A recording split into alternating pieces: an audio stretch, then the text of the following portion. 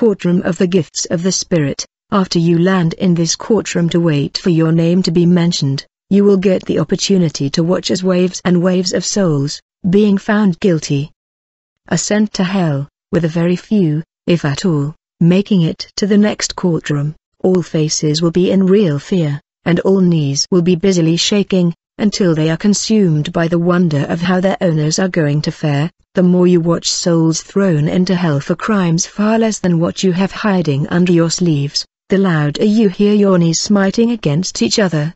But you who know Jesus, who had spent time on earth to verify your names are written in the Lamb's Book of Life before dying, you shall have no fear at all. Please take a moment and bless the Lord for giving you this opportunity to save yourself from going through that terrible experience on that day. The Lord is ready to respect and respond to your humility and obedience by helping you to renounce every act or deed that will make you guilty in any of these courtrooms.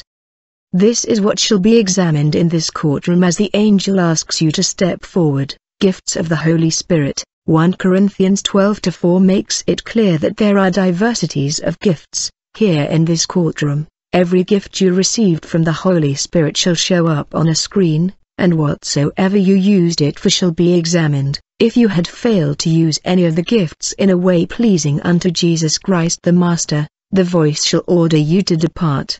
If you had failed to use any of your gifts at all, the court will find you guilty of burying the Master's gift in the earth, because your body is made of earth, and the voice shall say unto you, depart. The good news is, we shall not force the Lord against his will to bury us in hell. We shall learn from the parable of the servant in Matthew 25 verse 25, from now on, we shall repent from burying our Master's gifts deep within us, in the name of Jesus, Amen. Freely ye have received, freely share. If you had used spiritual gifts by selling them on earth as revelations, sermons, songs, DVDs, etc., and by placing copyright protections on them, this court will find you guilty of merchandising the Master's free gift, and the voice shall say unto you, depart. If the Lord has given you, for example, a voice to sing, do not hire expensive band producers, otherwise, you will fall into the temptation of selling your songs to pay the bill. Sing with your beautiful natural voice with or without any strings, instruments. God will touch souls to bless you freely out of their hearts. Please remember this, it is better to sing without any instruments, producers and successfully proceed through this courtroom on that day, than to hire professional producers, win all the souls on earth for Christ, and in the end, be commanded to depart out of this courtroom.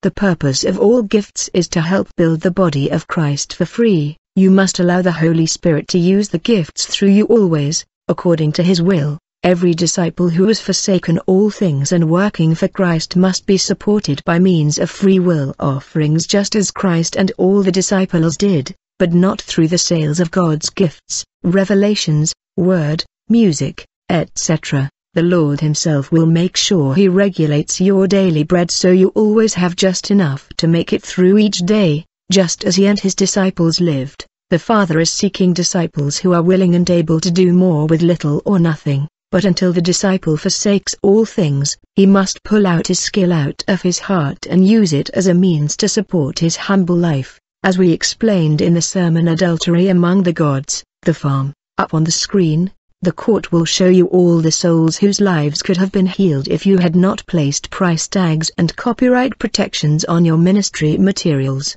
and they shall show you the number of times the Lord had sent His word to warn you, and how you had allowed the money and fame to get the best of you. Oh, how you will be so willing and ready to repent before the court, but it will be too late. Courtroom of commitment and self-sacrifice. Here is where all your commitment and self-sacrifice to God is weighed in the balances of the Elohim to verify beyond all doubts if they are worthy and acceptable before Him or not. I beseech you therefore, brethren, by the mercies of God, that ye present your bodies a living sacrifice, holy, acceptable unto God, which is your reasonable service. Romans 12:1. Every believer who finds it difficult to sacrifice or hand over his entire life to God after Christ purchases him with His blood, he will find the entrance to the next courtroom as tiny as the eye of a needle. Matthew 19:16-30. When you sell your entire life to Christ, and He purchases you by paying you the full amount with His blood, you must not commit the crime of handing over only a part of you to Him.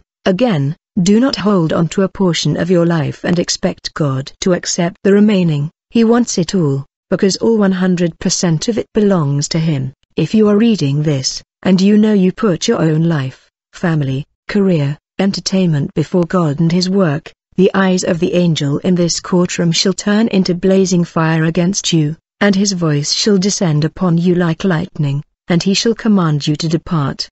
This is because you have failed to sacrifice the lifetime God entrusted to you. Therefore the just God will not sacrifice His heaven and eternal life for you to enjoy, and because you have sacrificed yourself pursuing mammon, business empires, careers, degrees, prestige, societal statuses, all of which belong to the prince of this world, you shall force the hand of God to send you to pursue mammon and the prince of the world themselves in hell, where you wouldn't need to labor at all to find them. You shall remember your investments, businesses, mansions, lands, vehicles, etc., and it shall dawn on you how Satan has tricked you by using the idea called ownership to make you use your hands and lifetime to build properties for Him in this world. As a disciple of Christ, whatsoever you do for God, do it as a sacrifice. It is not a sacrifice if you expect, demand, ask the church to pay you money or in any way. In this courtroom, all those who set up Bible schools to train disciples for money and reward them with certificates and titles, shall be cast out as dead leaves into hell, because they have not followed the path of Jesus Christ, who called His disciples and taught them for free. All who teach in such institutions, and who pay money to attend shall join the Nicolaitans in hell. In the body of Christ, all who minister must do so like Jesus and like the disciples. To place a fee on your service as a minister is a serious crime which will cause your money to perish with thee and your payers in hell fire. By sacrificing your life and time to freely bless others, God will touch their hearts to bless you freely out of their hearts. That is how Jesus did and commands all who walk on the narrow path to do.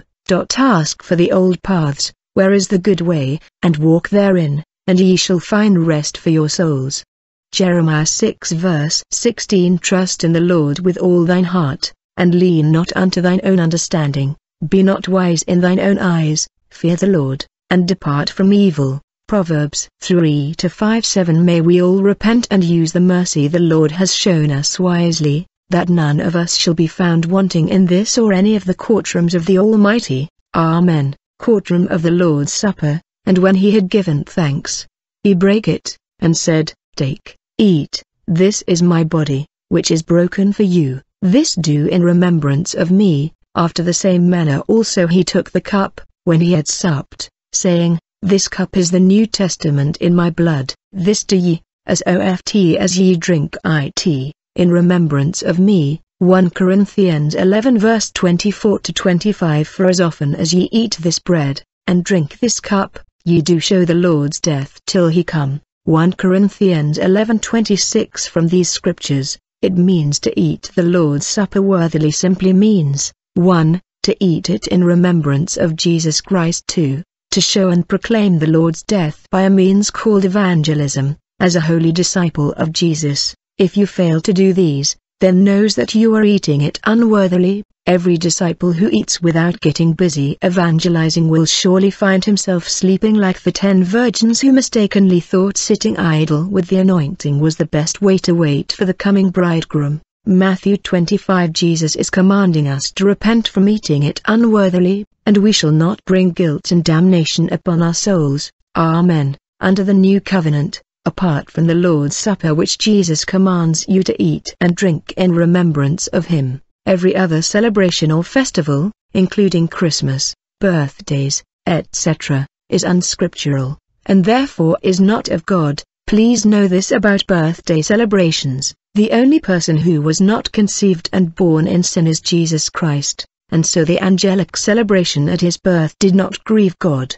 Now, here is why your birth is different. The day you were born is a day you landed in a world of sin, with very little hope of you finding the narrow path, and with a very tiny chance of you walking on it to return to the Father. It is a day of heartbreak that reminds God of your departure from heaven and from his bosom about 9 months earlier. One of Satan's ways of making you remind God of that sad day is to make you celebrate birthdays. It is how he tricks you to hurt the Father. He owns every birthday celebration. It is a satanic ritual. That cake, bread he tricks you to cut represents your own health. Spiritually, you divide it among his invisible devils, and they eat and honor the Queen of Heaven mentioned in Jeremiah 7:18. Also the candles you blow represent stars, blessings in your family, born and the unborn. He deceives you to blow them away freely into the waiting hands of his devils.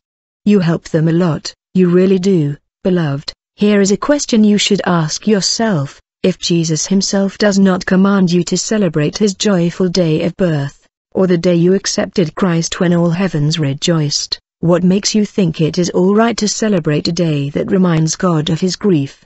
And there are the Easters, Palm Days, Ashes Days, and all kinds of strange celebrations that have absolutely nothing to do with Jesus Christ of Nazareth. The time has come to stop contaminating your holiness with all these pagan celebrations that belong to the children of the world and accursed devils. Do not even let their names come out of your mouth. All who want to inherit God's kingdom must respect, remember, participate and eat the body and drink the blood of Jesus Christ worthily. Eat and drink it as often, in remembrance of Jesus Christ and his sacrifice for you. Make it a core moment and part of your family life and time, and do it the right way as Scripture commands. Whoso eateth my flesh, and drinketh my blood, hath eternal life, and I will raise him up at the last day. John 6:54. If you fail or neglect to eat and drink at the Lord's Supper as Scripture commands, or if you judge yourself unworthy to do so, you shall have the shock of your life in this courtroom. The angel shall shout at you to depart, because you have judged and found yourself unworthy to dine with Christ on earth. Therefore God will find and judge you unworthy to dine with him in eternity.